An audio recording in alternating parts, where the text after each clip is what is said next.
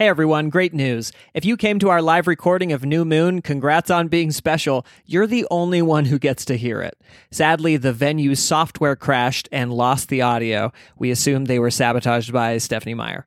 All right, on to the episode. At karaoke, we all have that friend with a bad voice who thinks they can belt Mariah Carey. So I appreciate Stephenie Meyer's pure guts in trying to improve on Shakespeare. This Twilight book is based on Romeo and Juliet, though here the tragedy is they both live. Today's roast is New Moon by Delusion. I'm Kellen Erskine. I'm a comic, a father, and it's fun to have a book like this to let me know that I've grown as a person, because when I was 22, not only was I honestly excited to read this, but when it was over, I was disappointed I had to wait another year for Eclipse. And I'm David Vance. Just like Edward, I too try to be a protective boyfriend by hiding far away while she's repeatedly attacked. New Moon was secretly written by a sexist man to prove women are dull, weak, and utterly dependent on men. The series sold 120 million copies. And this is the book pile. Here's a review we got from Runner805 who says, Pros, this is a great podcast that makes me laugh. Cons, Kellen Erskine displays a clear bias against whales. I'm not sure what this is referring to. I thought I kept this a secret. He had some old whale tweets surface. You have to do one of those Notes app apologies. Finally, our next two books are The Big Picture, about how Hollywood keeps shamelessly remaking the same movies, and Dune. Again, super disappointing that the audio of the live show for this episode was lost. But we do have some backup audio from that night. It's not great quality. It was caught on an offstage mic. But if you'd like to experience a few of the magic moments that happened that night, and you've got a quiet room and some great headphones, stick around and we'll include that audio at the end of this episode. All right, without further ado, here are 5 lessons that we took from the Twilight Saga, New Moon. Or as I call it, Bella's furry rebound. All right, lesson 1. Your boyfriend isn't your only reason to live. This is what I used to tell girls that I was hitting on. No, this... About 40 pages into New Moon, Edward breaks up with Bella, and reflecting on it later, Bella says, "My story was over." And I was like, boy, I sure wish it was.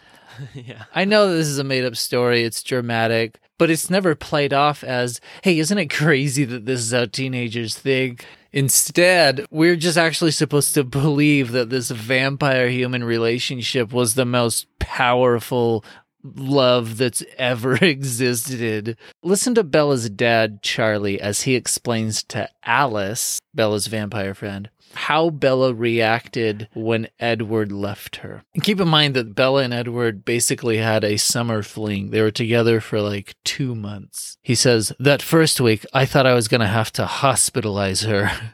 She wouldn't eat or drink. She wouldn't move. Dr. Gerandi was throwing around words like catatonic.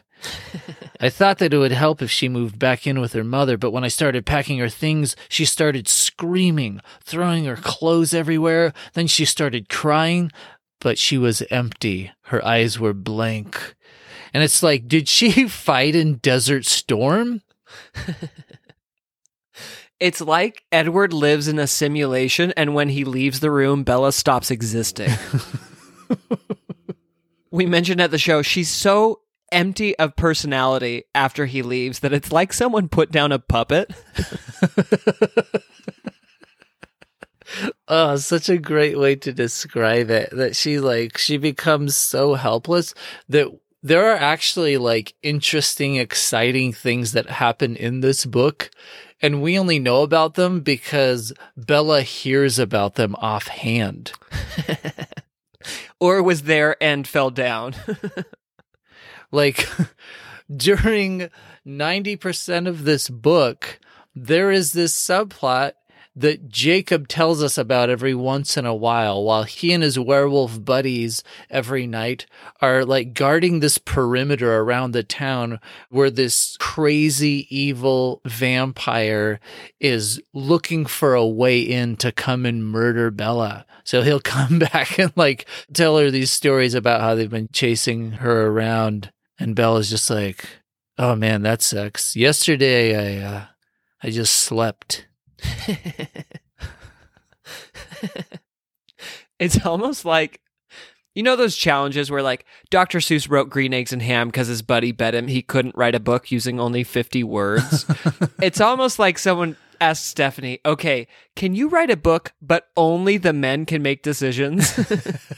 And she's like, boy, can I. I do like greenbacks and residuals.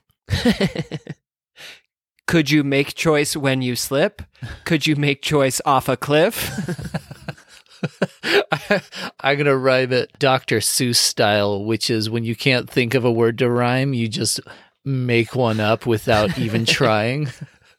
So it's, could you be said on a Blair wolf? Could you be said with a werewolf? So even some of this passiveness actually applies to Edward, because at the end of the book, he says that after they broke up at the beginning, he pretty much crumpled into a ball and did nothing for a while. And then he flew to Italy on purpose so that the evil vampires would murder him. And it's like, heaven forbid that either of these two ever have to deal with something that's actually difficult. I want to see either of them file their taxes. Because, like, I know it sucks to break up with your high school crush, but try supporting a family of 5 and suddenly losing your job because of a pandemic. I'm not throwing a pity party, but that happened to me, and it was a depressing, dark time. But I didn't go to Europe to provoke the Volturi. He didn't stop liking music. I was supported by a loving family, and then I created a podcast about books. But the music thing is crazy too, because like that's not even something that ever happens. I know that when I've been sad, like there are certain songs that I can't listen to anymore because I associate them with a negative memory. But the entire thing of music is just like, I'm so sad. I don't use chairs anymore. Because I got dumped by a chairman. Cool. That joke killed at the live show, by the way. Speaking of the live show, I loved that mom who brought one of her kids who loves Twilight. Can you imagine going to see bullfighting and you bring your kid who just loves bulls? All right, this is my theory of what happens when a bullfighter dies and goes to hell. He's walking around in just these fiery caverns, but then he sees this delicious pizza just sort of floating in the air. And then when he runs toward it, it's whipped away, and a bull stabs him in the chest. So my takeaway here is, I promise you that you'll get over your high school boyfriend or girlfriend and life goes on. In real life, Robert Pattinson broke up with Kristen Stewart, and now he's Batman. So things work out. Also, when he says he crumpled without her, we have no proof he wasn't at the club. Yeah, later on when they're together and Bella is retelling the story to their friends, she's like, and he crumpled in a ball. Isn't that adorable? And he's like, no, I was crumping.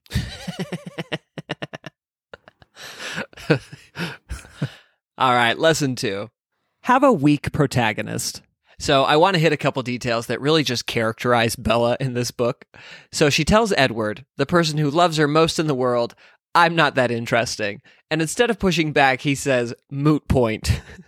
She goes to a horror movie and most identifies with the zombie. Her new big personality trait in this book is that she doesn't like music. And at one point, she talks about her numbness and says, between pain and nothing, I had chosen nothing. And what's funny is that for me, this book is both pain and nothing. And then Bella has these takes on gender roles. So she says, I tried to catch up with the conversation. Mike and Connor were talking sports, so I gave up on that one at once. And then these other boys are talking cars, and she says, many of the words were unfamiliar. And I figured I'd have to have a Y chromosome to really understand the excitement. And then she leaves by telling them she has to go home and cook dinner for her dad. All right, so Kellen, I have a question for you. Can you think of one problem in book 1 or 2 that Bella got herself out of? She got herself out of having to stay at a birthday party by making everyone want to eat her. It works. I've tried it. So for those of you who haven't read it or seen the movie, the insane thing is what happens is Bella at the Cullens' house, so everyone else is a vampire. She gets a paper cut while she's opening a present because she can't even do that right, as Edward says. And the moment that a drop of blood appears, it's just chaos. People, like the more disciplined vampires, are holding back the wilder ones. And while that's happening, Edward throws Bella out of the frying pan and into the fire because he shoves her aside and she like hits a wall and cuts herself way more. I can only assume in a clip she goes to a party with vampires, falls on a glass table, and nicks her femoral artery. Oh, man.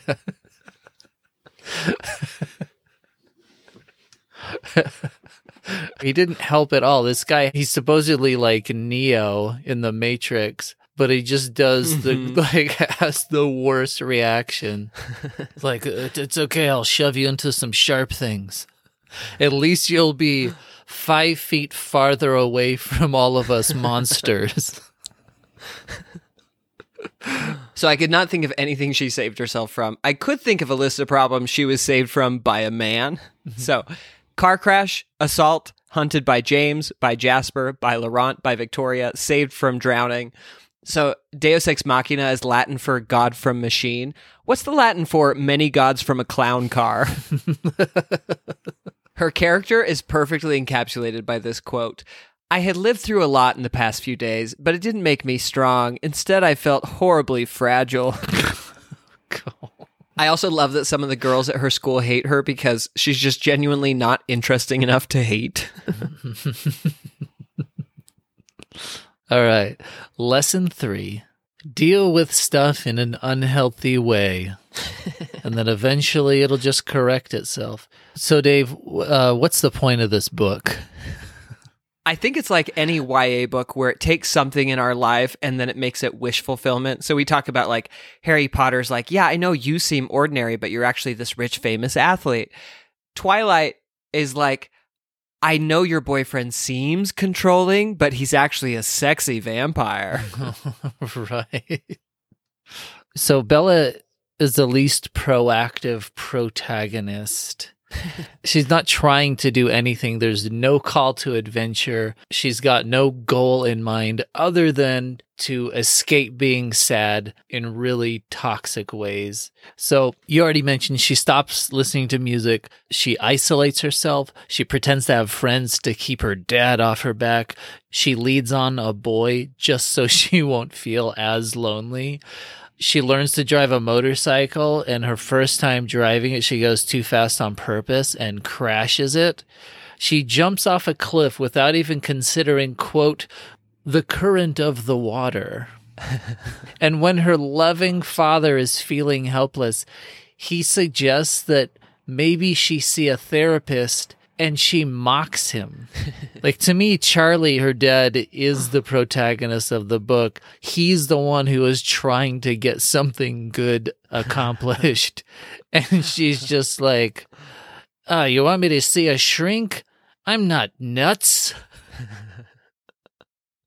She truly is the Inspector Clouseau of romantic heroines, in that events happen not because of her, but despite her total uselessness and apathy. I don't know if you saw that scene where Inspector Clouseau walks through Oktoberfest and accidentally kills like 20 assassins. That's Bella stumbling clumsily through her high school life and making every man fall in love with her. At one point later, when she's reflecting on her dad's advice to seek professional help, with her mindset of employing the stigma that therapy had in the 1950s, she says, sure, I could tell someone the truth if I wanted to spend the rest of my life in a padded cell. And it's like, what do you think therapy is?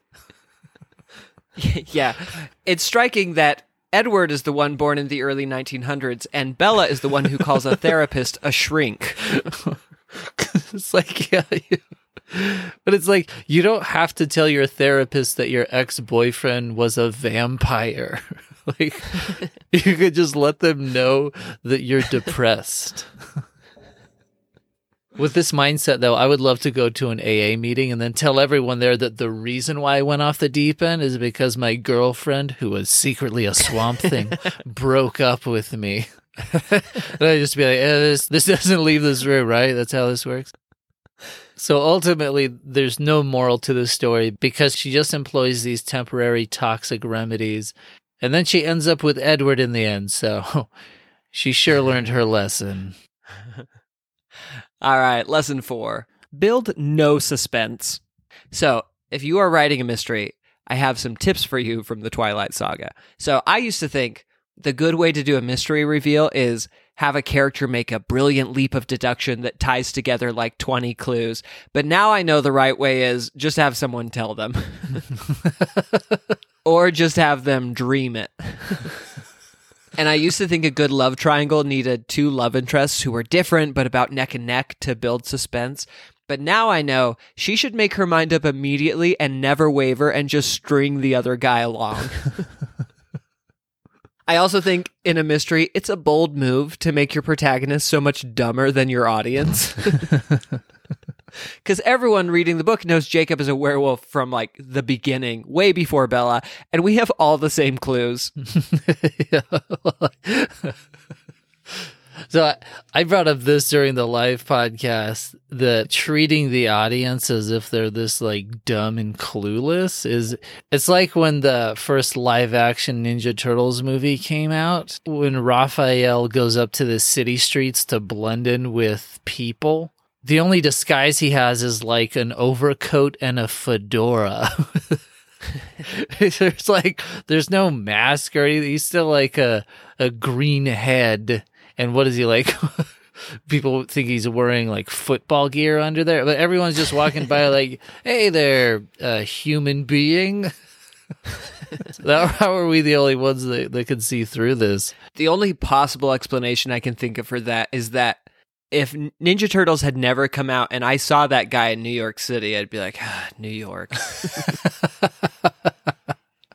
I don't want to know what this guy's deal is. Yeah, if anyone questioned him, he's just like, I've got elephantitis, the green kind.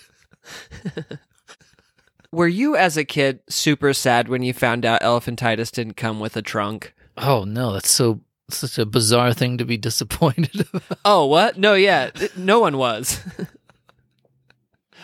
I guess that's a good way to try and rationalize it if you're still one of those people that has a piano with actual ivory keys. They just be like, oh, no, that's not what you think. My uncle, rest his soul, he donated these. A quick aside, it's so interesting to me when I look at tusks that some animals like genuinely evolved swords. Yeah. It'd be like if a water bison lifted up its head and it just had like a crossbow there. It's just, especially the fact that it's like teeth that did that, because at some point evolution had to be like a tooth is inside a mouth, and it's like, you know what? I think I belong a good 11 feet outside.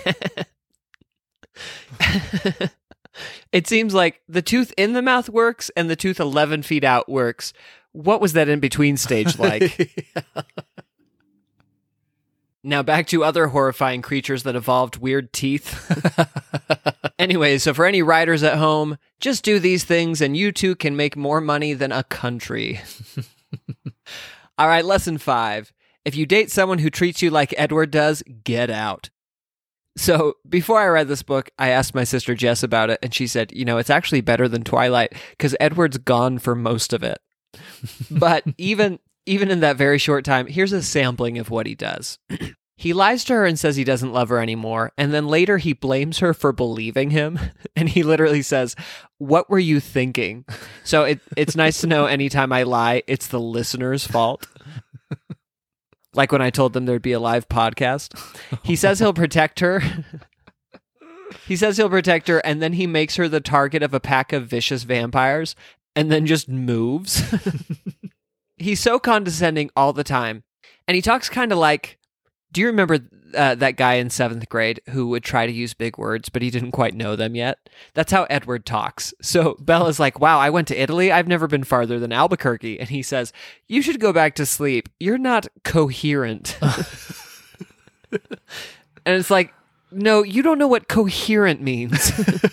Also, there are 2 people in my life who are so mean that anytime they're in my dreams, they're the bad guy. Mm-hmm. So Edward sucks so bad that even when Bella is just imagining his voice, it's condescending. So she's going to ride a motorcycle, and his voice pops in and says, "This is reckless and childish and idiotic, Bella." And when that scares her and she falls over, he's like, "Told you so." So at one point, Edward also says, "I'm a good liar, Bella. I have to be." Okay, so that part where the 100-year-old told you you're his first. If Edward were smart, he would make her a vampire now so he can lock this down before her brain fully develops. Oh, man. That's crazy because the first Twilight book, I would argue that Edward is the main reason why women loved reading that book. And so it's crazy that Edward is absent in this book the same way that Batman was in The Dark Knight Rises. Where it's like you're very excited to see this movie because the last one was so good. And Christopher Nolan is like, I have a better idea. How about really weak Batman at the beginning, 0 Batman in the middle, and then Batman for 5 minutes at the end? But really, if anything, Edward is more like Bane. Because I could see Edward saying things like, "Do you feel in charge?" Or before they play their dumb vampire baseball game, he's like, "Let the games begin." He would take, too, that line about you think the darkness is your ally and turn it from a very cool line to the lamest line imaginable. Isn't it weird how a quote can become less cool just by an uncool person saying it? Imagine the "we will fight them on the beaches" speech being given by Jeb Bush. That's what I think is interesting about like Abraham Lincoln. It's because we have no idea what he sounded like. And that Gettysburg Address, maybe the only reason it holds up is because we don't know that he actually sounded like Ross Perot.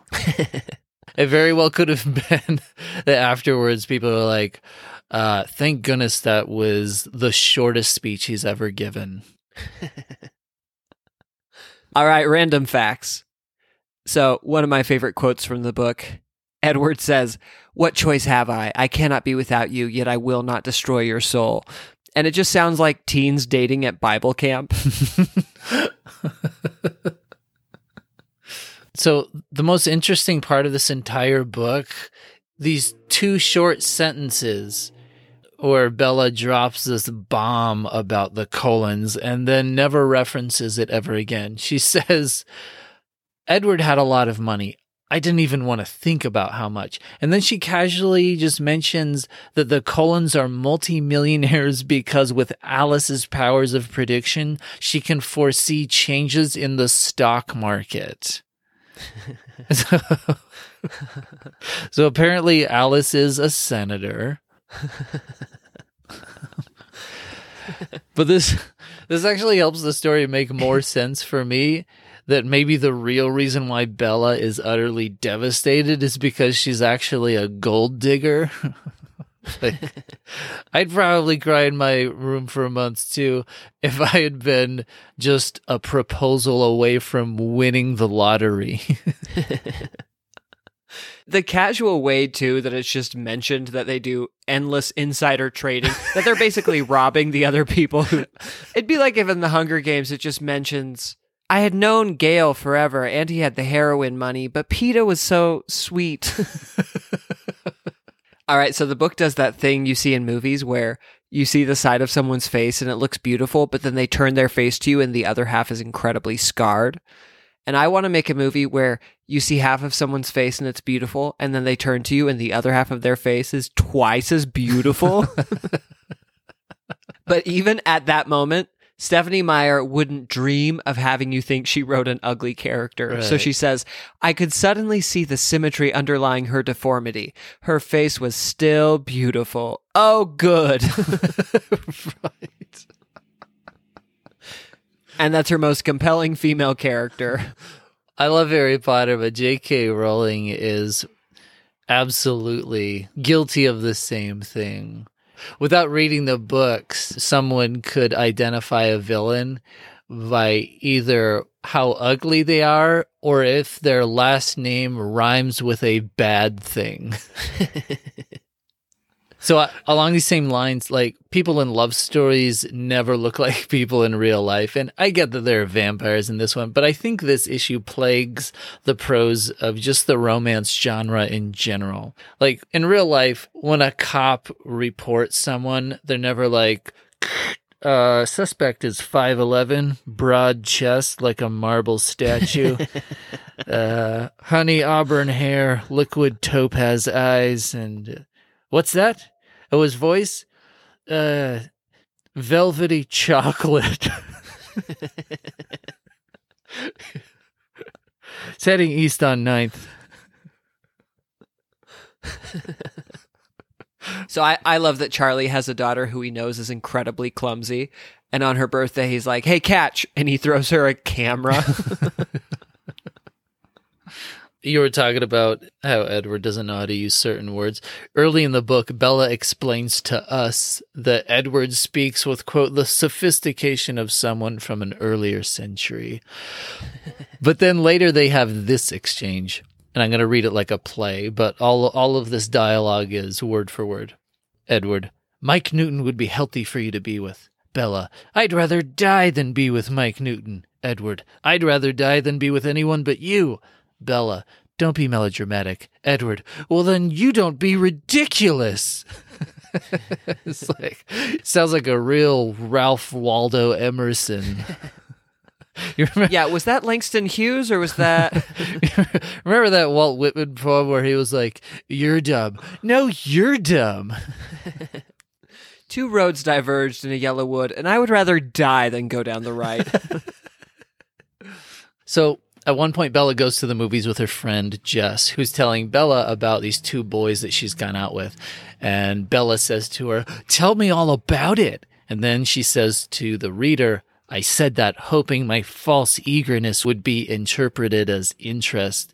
And it's like, don't you dare act like listening to someone's story is lame when I have to sit through 500 pages of your lame relationships. So my friend Gregory pointed out there's a museum in Washington that had to make an FAQ page to refute all the false claims Stephenie Meyer made in Twilight. Whoa. It's called Truth versus Twilight. And one of the big ones is she took the Quileute creation story, which involves wolves, and she just changed it to be what she needed it to be so they could be werewolves. And then it made billions of dollars. Oh, man. So imagine you're Christian or Jewish or Muslim, and someone took the Adam and Eve story and changed it, and now that's the version of the story everyone knows, and they become super rich. Oh, you mean King James?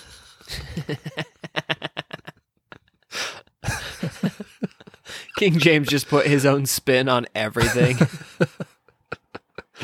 How disappointing for King James when he heads this massive project to finally translate the Bible so that it's accessible to, the world population.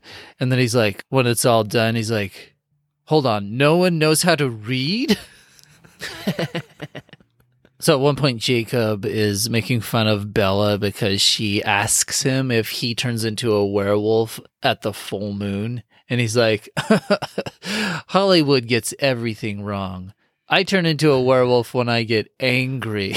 And it's like, oh, like the Hulk? Thanks for that fresh spin, Stephenie. I think it's funny, too, that it's the only thing that's different because with Meyer's new random changes to vampires, where they're sparkly and they play sports and stuff, like I wouldn't have been surprised if Jacob was like, also us werewolves were great at the French horn, and we love playing Ultimate Frisbee. All right, my last thought is this series was so successful, and I'm just so curious how it would have done with an editor. All right, to recap, our 5 favorite lessons from Twilight New Moon. 1, your boyfriend isn't your only reason to live. 2, have a weak protagonist. 3, deal with stuff in an unhealthy way. 4, build no suspense. 5, if you date someone who treats you like Edward does, get out. And 6, if you've ever considered writing a book but don't think you're good enough, just remember that this is a book. Cons? Kellen Erskine displays a clear bias against whales. You know what that's about? Does anyone here know what that? What have I said on the podcast? It might have been that 2-minute spontaneous plug you did for SeaWorld. Where you said, I think, quote, they deserved it.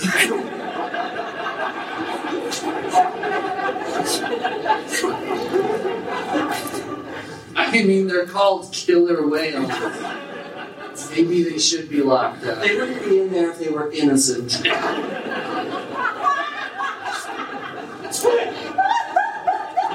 Does anyone know why this book is called New Moon?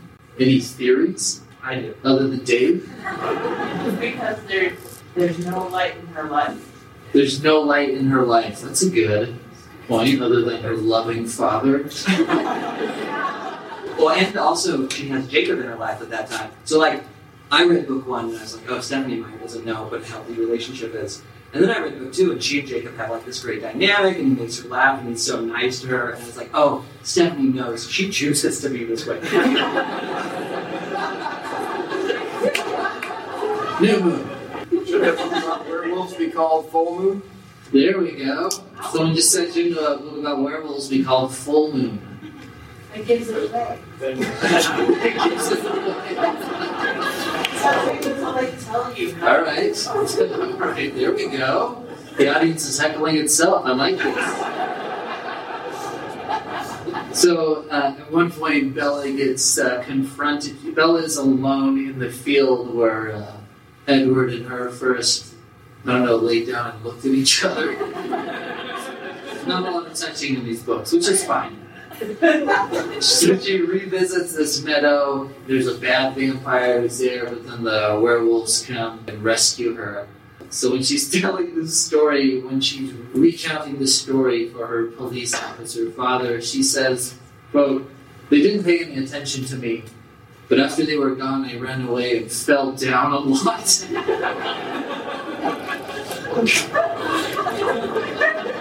The only thing I could think of is that in the first book, Stephenie Meyer illustrates how Bella is clumsy. That's her weakness, I guess. And I think she then wrote this entire book and was like, oh, I forgot that clumsy bit.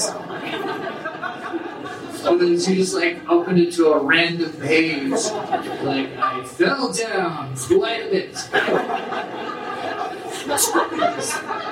Sent that off to the publisher. It has nothing to do with anything. Like, it doesn't come up later. You guys try it. Like, the next conversation you have with someone that you feel is a bit dull. Feel like I went to the post office yesterday. As I was walking back to my car, I just fell down a whole bunch of times. That's a normal thing, right? And they'll be like, oh, you told me that in your last story. Like, I appreciate that information about you because now you're relatable to me. It's like Stephenie Meyer was trying to find quirks and things that make someone flawed without actually ever being flawed in any way. You know what I mean? Yeah. She's just trying to have her cake and eat it too. So I can't remember the last time I tripped and fell, but I do remember the last time I did. It was maybe 4 or 5 years ago. I was playing with my 6-year-old son. We got one of those big styrofoam gliders you get from like a hobby shop. And I threw it, I turned around, it did a loop. But then as it was coming down, it was heading straight for my forehead. Now keep in mind, that would have been fine. Like, it's literally made of padding. It's made of the stuff that's inside helmets. But I panicked. And I don't even know how I did it. Somehow I threw myself down on the ground. It's almost like I threw my arms and my legs out at the same time and just belly flopped on the grass, and I cracked a rib. I'm picturing you doing the dodge from the Matrix, but the glider is just actually moving that speed.